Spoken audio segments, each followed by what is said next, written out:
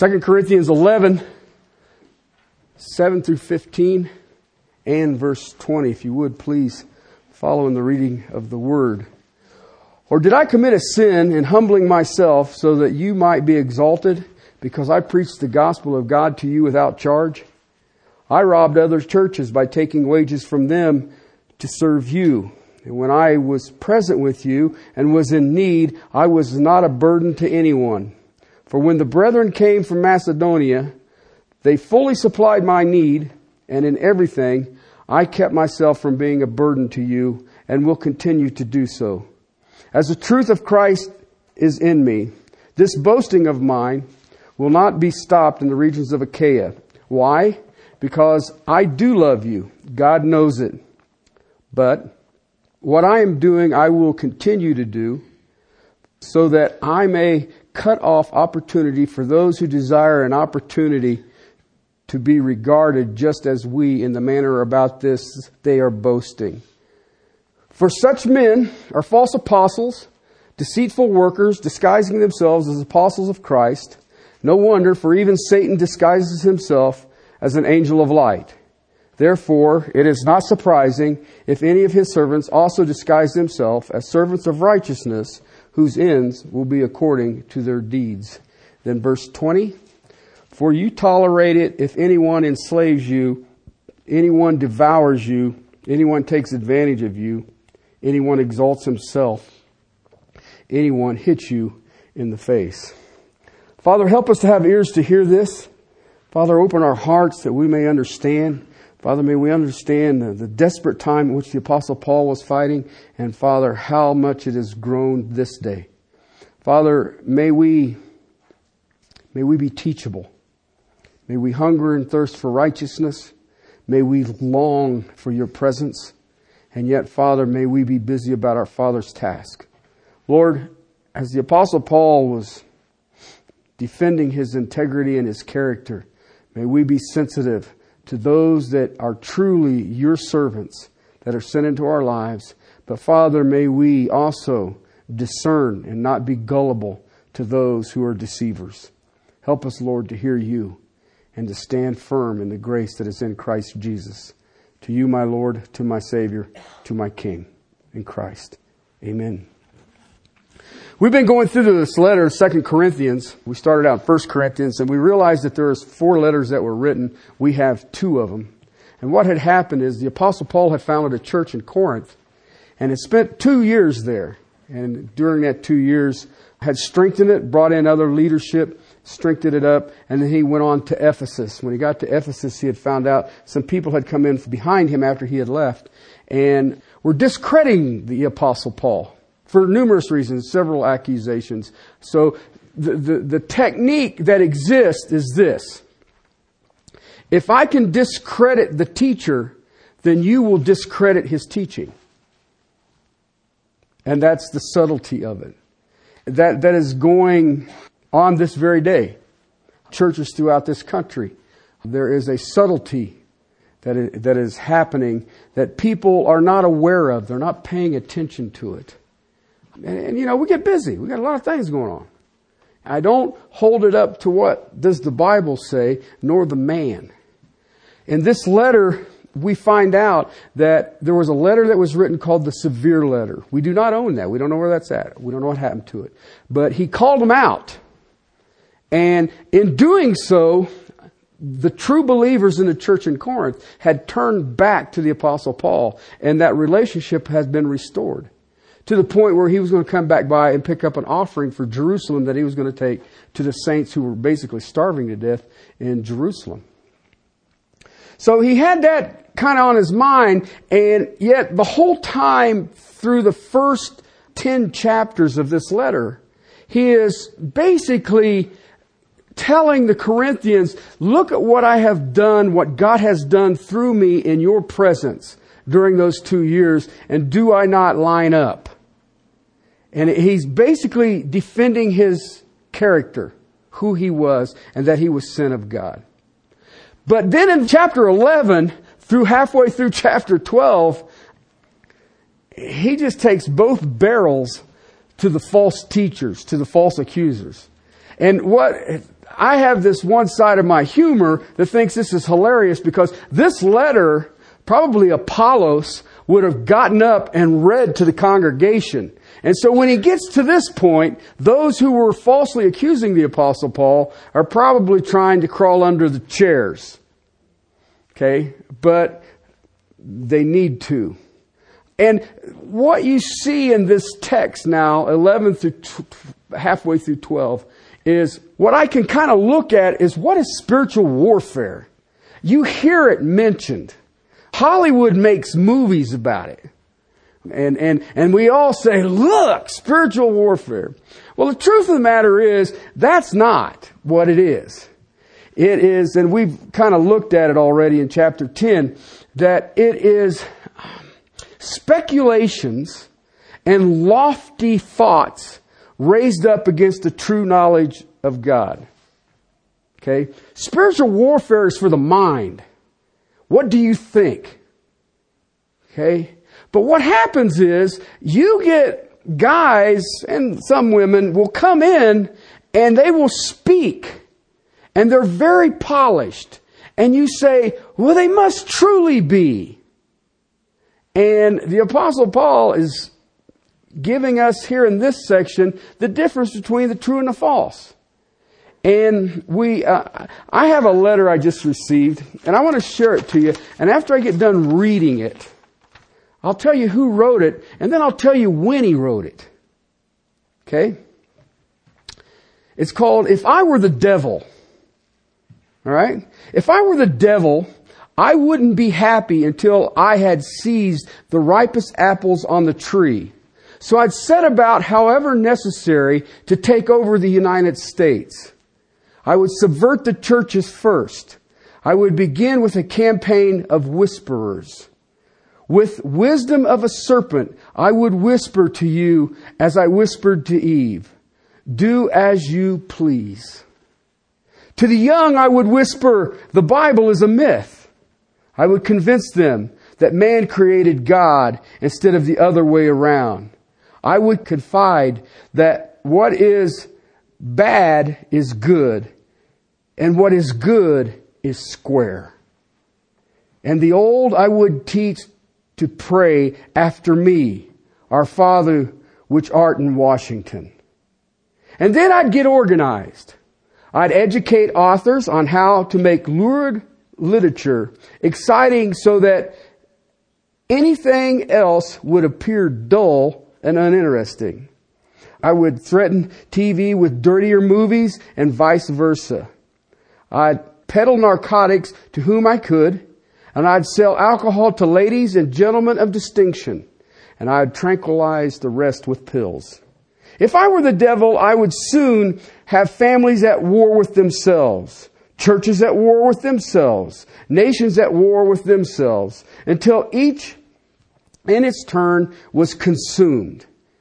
And with promises of higher ratings, I'd have a mesmerizing media fanning the flames. If I were the devil, I would encourage schools to refine young intellects, but neglect to discipline emotions.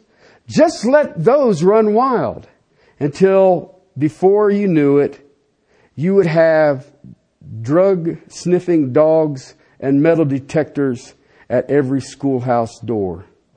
Within a decade, I'd have prisons overflowing. I'd have judges promoting pornography. Soon I could evict God from the courthouse, then from the schoolhouse, and then from the houses of Congress. And in Jesus' church, I would substitute psychology for religion and deify science.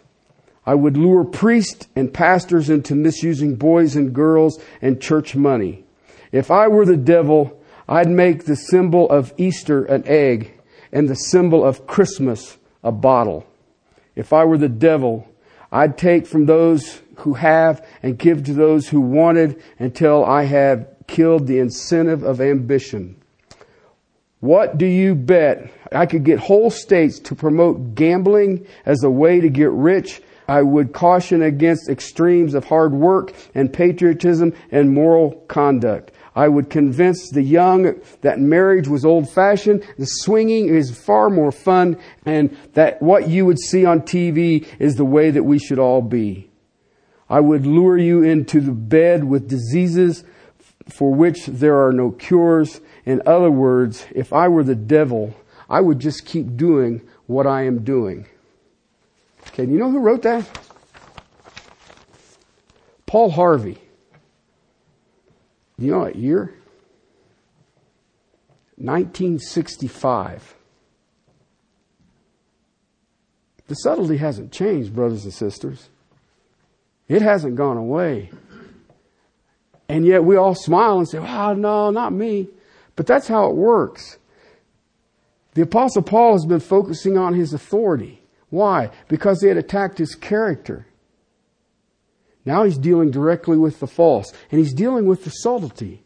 And I want to start on this because I have the mark of the true and the mark of the false. The mark of the true is they are humble. They live in truth and they are consumed by love. Mark of the false is that they're prideful. They're deceptive and they're abusive. All right? I can look around today and see that we have made a virtue out of lying. The craziest thing I've ever seen in my life. My uncle and great-grandfather and grandfather were horse traders. And I mean literally. They made their living dealing with horses. My great-grandfather was into thoroughbreds. My uncle and grandfather were into palominos. Were well known. But they always did it with a handshake. There were no contracts. They just shook hands. And I watched what our society has managed to accomplish, and it is in the church. There's nothing honorable anymore. We just kind of go through it. And I look at that and I think, what happened? Where is a person's, just the fact that your yes is a yes, your no is a no. And when I think about it, I look at this text and I know it hasn't changed. The issue is still the same.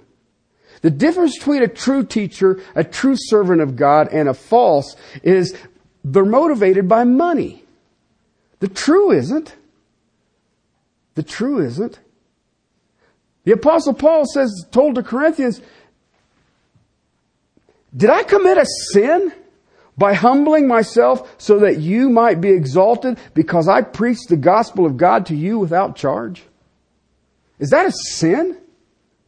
Now think about it today. I know several pastors in this town right now that are making 6 figures.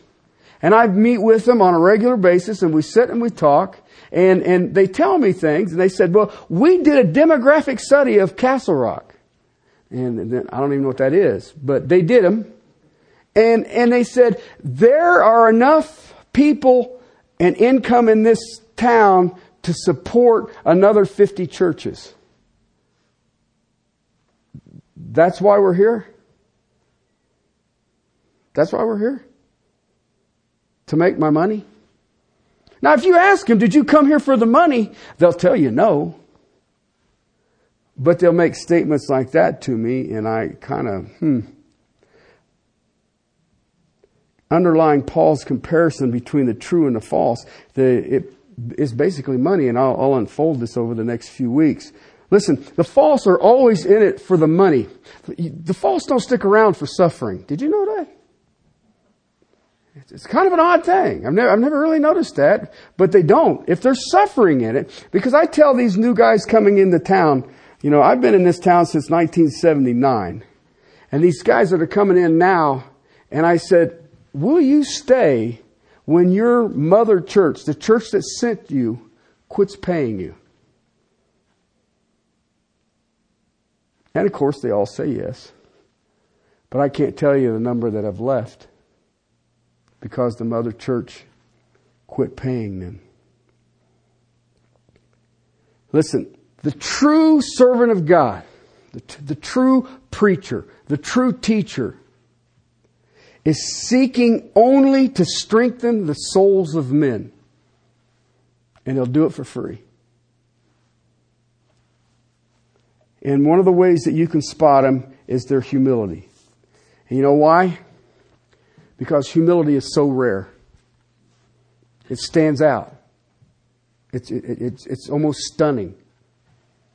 The true apostle, whether it's capital A or little a, the word apostle is apostolon. It literally means sent messenger. Okay, the apostle Paul was sent by the resurrected Christ. That's capital A. Technically, what I do is as an apostle of Christ, I'm a sent messenger. Jesus Christ has sent me to study His Word, show myself a worker approved, rightly dividing truth, and sharing it with anybody that'll listen. And a true apostle will be characterized by self-sacrificing humility. And it is so strange to see in this day and age that when you see it, it stands out. Verse 7 here, you see the word or, and he's like, I need to make this jump into something. Or. Okay, remember he's coming out of the first 6 verses. Okay, and he's kind of set the stage here. I want you to understand. He's asking a simple question, but it's the part of Paul that I love the best. It is dripping with sarcasm. Okay, did I sin against you because I didn't charge you for the gospel? I love that guy. He's going to be fun to hang out with. Paul says, has my preaching to you, the preaching the gospel without accepting any money on it, does that make me guilty of some sin? That I gave it to you for nothing? That I worked among you for 2 years, but going from house to house teaching you what the Word of God says, and I didn't charge you a nickel for that, and that is somehow a sin? All right, the implication is the false have accused him of not charging money. Okay, the Corinthians had been convinced that one of the evidences that Paul was a fake is that he didn't take money. And we look at that today and say, really? Now wait a minute. Be careful. Because every one of us in this room are guilty of this. If the guy's got something to say and he's willing to do it for nothing, how important is it? There are politicians that will charge $250,000 to give you a speech. How important is what they say worth that money? But yet we exalt them. Well, yeah. Why would you do that? Satan, through false teachers, had twisted the Corinthians and that they would question the Apostle Paul's integrity. They would question Paul's character. They would question his legitimacy. Did Christ send him? Does he really have authority? If he really has authority and he really was sent by God incarnate, how come he's doing it for free? How can that be? Verse 6, he says, if I am unskilled in speech, yet I am not so in knowledge. In fact, in every way, we have made this evident to you in all things. That is why the word or is there. Why? I am unskilled. Paul admits to being unskilled. The root of that word in the original language, he's an amateur. He's an amateur. Chapter 10, verse 10, he says, for they say his letters are weighty and strong, but his personal presence is unimpressive and his speech is contemptible. And the Apostle Paul says, you know what? I am an amateur when it comes to public speaking. They said Paul lacked the ability. He was a lousy public speaker. He was dull. Paul had no flair when he spoke. Paul was not clever. He had no new philosophy. He had no new depth of insight, a higher knowledge. He had no pizzazz.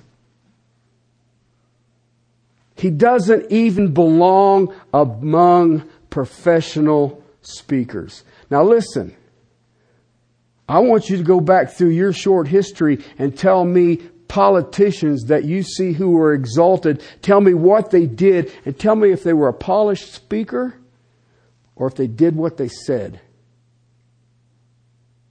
Go back and look at it. Because that's what you and I are attracted to. Doesn't really matter what they say. How did they say it? Wow! He could just fill the room with His presence. But what does He do? Fills the room with His presence. He doesn't do nothing. Think about it. Just in our generations, just here, there are people who have crossed your path. I remember listening to Kennedy. Now, dude, Kennedy can speak. But if I go back and really look at what he did, he got shot. I mean, I can't really say, wow, I don't know. But he could speak. We are drawn to that. I want him to turn a phrase. I want him to hold my attention. But this Paul guy, he's just a common amateur. He doesn't even belong with the professionals. And you know what Paul said? You're right. I'm an amateur. I can't do it. All Paul talks about is Christ and Him crucified. There's got to be more. I remember a pastor that used to be in this church years and years ago, who I sat with one time, and he looked me straight in the eye. And he says, sometimes people need more than the Bible. Really? I looked him right in the eye because I'm so full of wisdom. When is that? When is it a person needs more than the Bible? Because I'd like to make a note on that one so that I would know when I've arrived at that position.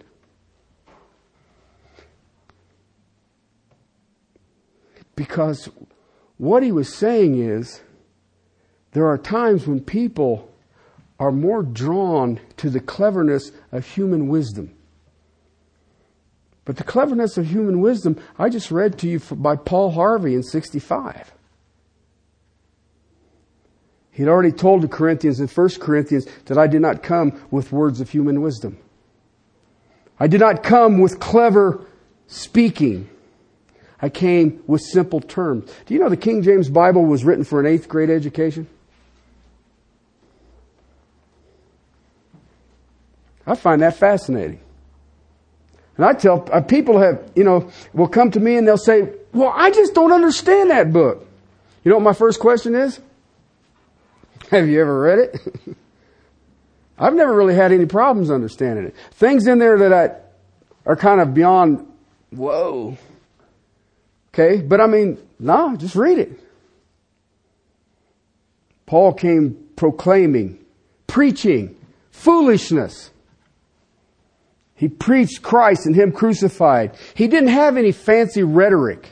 He wasn't a debate master. He didn't have oratory skills. He wasn't creative. And you know what?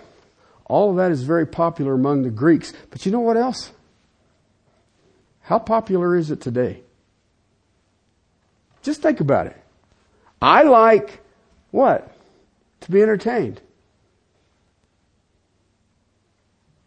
Isn't that it true? The foolishness of preaching? Paul says, no, I'm an amateur. Just an amateur. He says, but that's okay.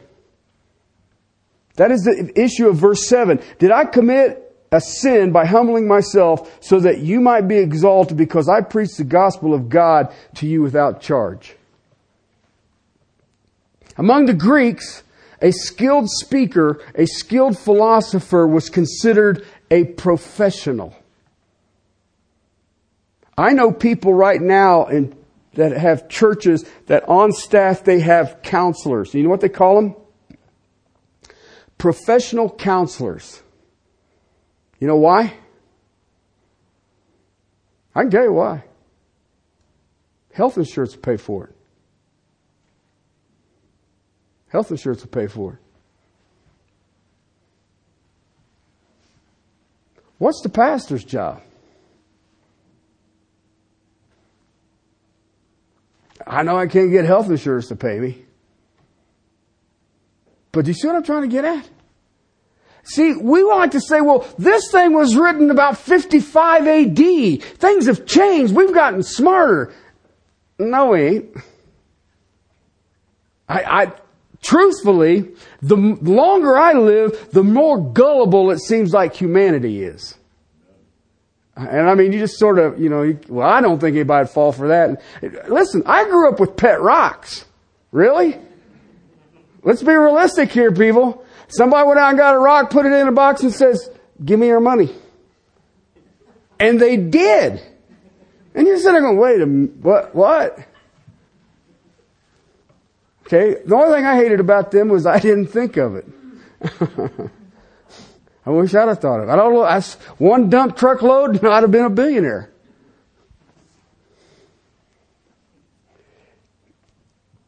The Greeks, if you go into history, and you guys know I love history, a professional philosopher or speaker would literally travel from town to town and make public speaking. He'd go city to city and marketplace to marketplace, and he would do it for a fee. And the more listeners he would get, the more he could charge for his fee. Okay? I have people who contact me on a regular basis saying they're willing to come and invest in this congregation. And here's my fee. I remember a lady one time, I preached at a little bitty church in Zemivka, Russia. What they were doing, the Russians celebrate, their calendar's a little bit off of ours, but what they do is they celebrate the Annunciation. Okay, that's when the angel told Mary she was with child. And they basically do that 9 months before Christmas. And so that's their holiday. They have a holiday for that. And they asked me to come and speak at this church for that holiday. I was like, wow, what do you preach when the angel came and spoke to Mary? So I preached out of Revelations. Let me explain to you this little bitty baby. Okay, because, you want to talk about a little bitty baby in the manger. Check out what he turns into. Okay, and that's this lady, after I got done, this lady was weeping. I mean, profusely. I was like, oh, did I say something wrong in Russian? Anyway, so she does this a couple of times. I'm just standing there, and she goes into the back, and then she comes back around to me. And she hands me a bag of eggs. And I was like, in America, they throw them. But no. She hands me these eggs, and then through the interpreter says, I have no money. And God brought you to explain that to me, and I am so encouraged. This is all I have. A bag of eggs. Now get that on your carry-on. Okay? So we took them back to where I was staying, and we made some kind of ravioli thing out of them. But that moved her so much that she went and gathered up her chickens and gathered her eggs and brought me those eggs. And I told her I don't want them. But then I realized that if I tell her that, I might insult her. So I'll take your eggs and try to get them to America without breaking them. There are guys who run around even today, going from city to city, handing out handbills and flyers or business cards or email addresses or some kind of on the web thing. And guess what? They're selling their wisdom. People go to here, they gather a crowd, they charge a fee. And the Greek philosophers used to call it, he lived by his craft of a professional speaker. Articulate, polished professionals. A speaker who refused pay, refused money, would be labeled as an amateur. That is what the false had said of the Apostle Paul. That's why he says, did I commit a sin by humbling myself and not charging you for the gospel? Okay? Paul didn't take any money. Why? Because he knew he was an amateur. I'm not here to be a professional speaker. The Greeks used to go down to the river and take pebbles, and they would put them in their mouths and try to articulate with the pebbles in their mouth so they would learn to move their tongues and harvest their mouth so they could project. And everybody said, Terry, you do that every Sunday. No, anyway, you sound like you got a mouthful of marbles. Okay. Paul didn't take any. Why? He knew that the message was more important than the money. The professionals will say he doesn't even belong with us. He shouldn't even be standing with us. He's an amateur. And you have an amateur standing with the pros. His presence was unimpressive, and his speech was contemptible. You, Corinthians, should be suspicious of this man because he won't charge you for what he's saying. If he won't charge you, then how much is it actually worth? Have you ever thought about that? Well, if Paul doesn't think it's worth nothing, why should you? See? If Paul won't put a price on his preaching, then it must be worthless. And you know what? Paul makes it clear that he has no flair. He has no creativity. He isn't fancy. He doesn't have any pizzazz.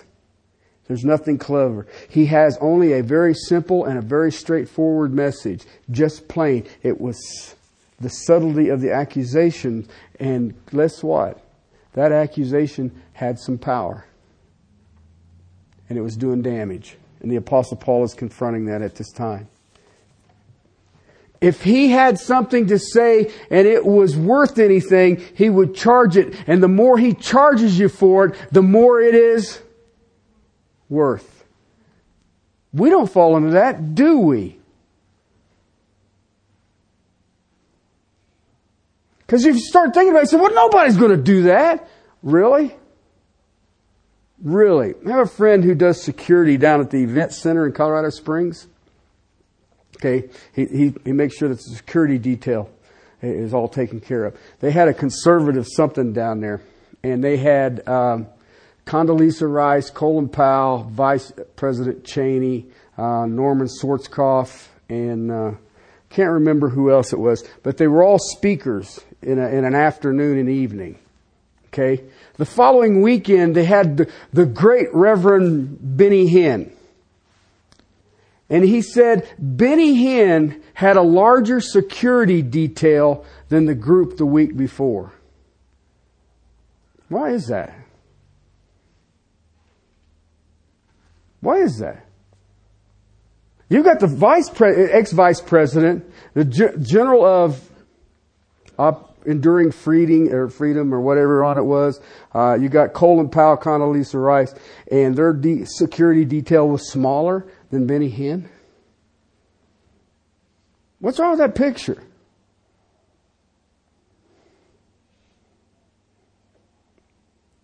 He has to put he puts the price on himself, saying that it's worthless, and that would be the Greek culture. Guess what, brothers and sisters?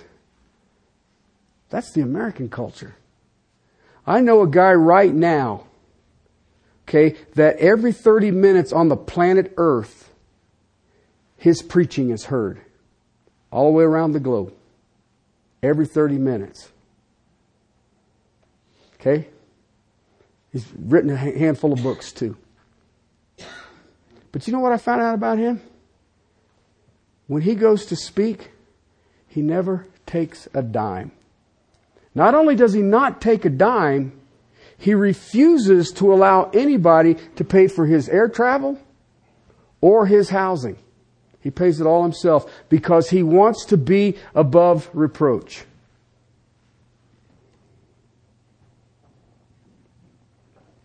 Listen, cultures, whether it's the Greek culture of the writing of the New Testament, whether it is the Greek culture of the Hellenistic Jew or Hellenistic Greeks, whether it is the Greek culture of Socrates, they measure the importance and the value of the philosophy, the philosopher, and the speaking by the fee that he charges, and we still do it today. But that is the subtlety of it. The more we can get for His speaking, the more valuable what He says is worth. Really? They're professional speakers. And you know what? The basics of it is this. They're selling their wisdom. Think about that for a second. You guys have watched the news here lately. They were selling their wisdom. And their wisdom was lies. And yet they spent good money for it. Actually, they spent my money for it. Do you see that? And it hasn't changed. I was reading Socrates, and the guy who was sort of like his mentor. I can't pronounce his name. It doesn't have enough vowels in it. Said that he had to set his price high regardless of what he said. Why? Because it puts value on what you're saying. Listen, the subtlety of our adversary is that by false accusation of what the culture wants, I can condemn what he's saying. They're saying Paul wasn't real. He didn't speak for God. How can he speak for God and not charge for it? How much value is that if you're not going to charge for it? He can't be saying anything profound. His teaching, what is it worth if he's not charging anything for it? He couldn't even charge for his teaching. And listen, I work on motorcycles and an electrician too. Okay? People are paying me for my wisdom. That's what they do. Well, he knows how to do this, so I'll pay him to do that. All right. But I do the preaching for the passion of the book. Paul wouldn't accept money for it.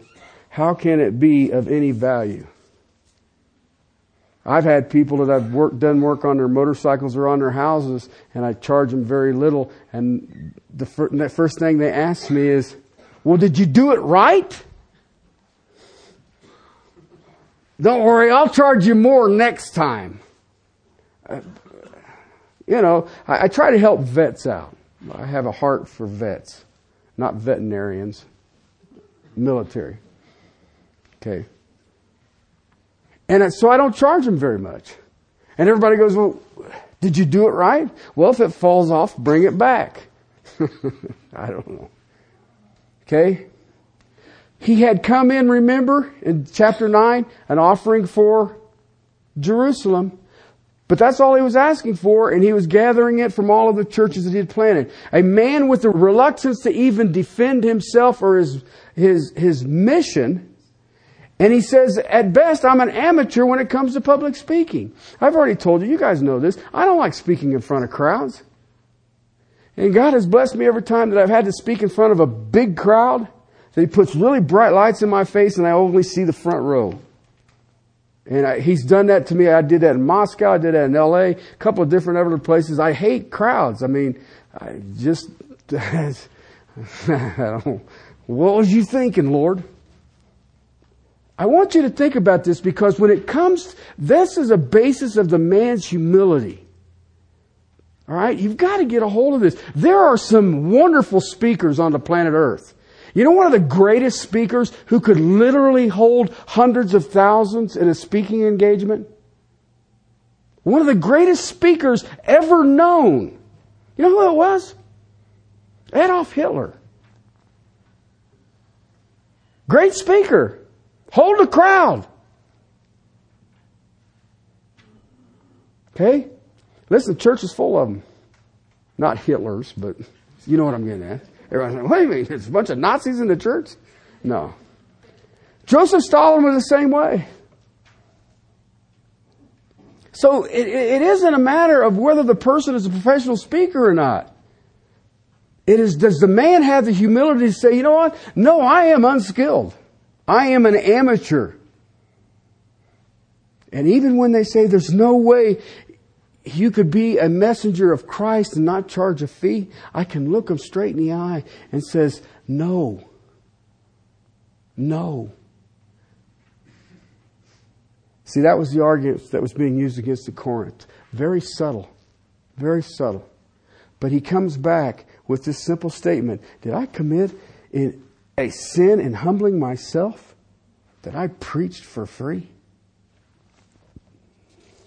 See, this drives my wife nuts, but sometimes I love to point this out to her specifically.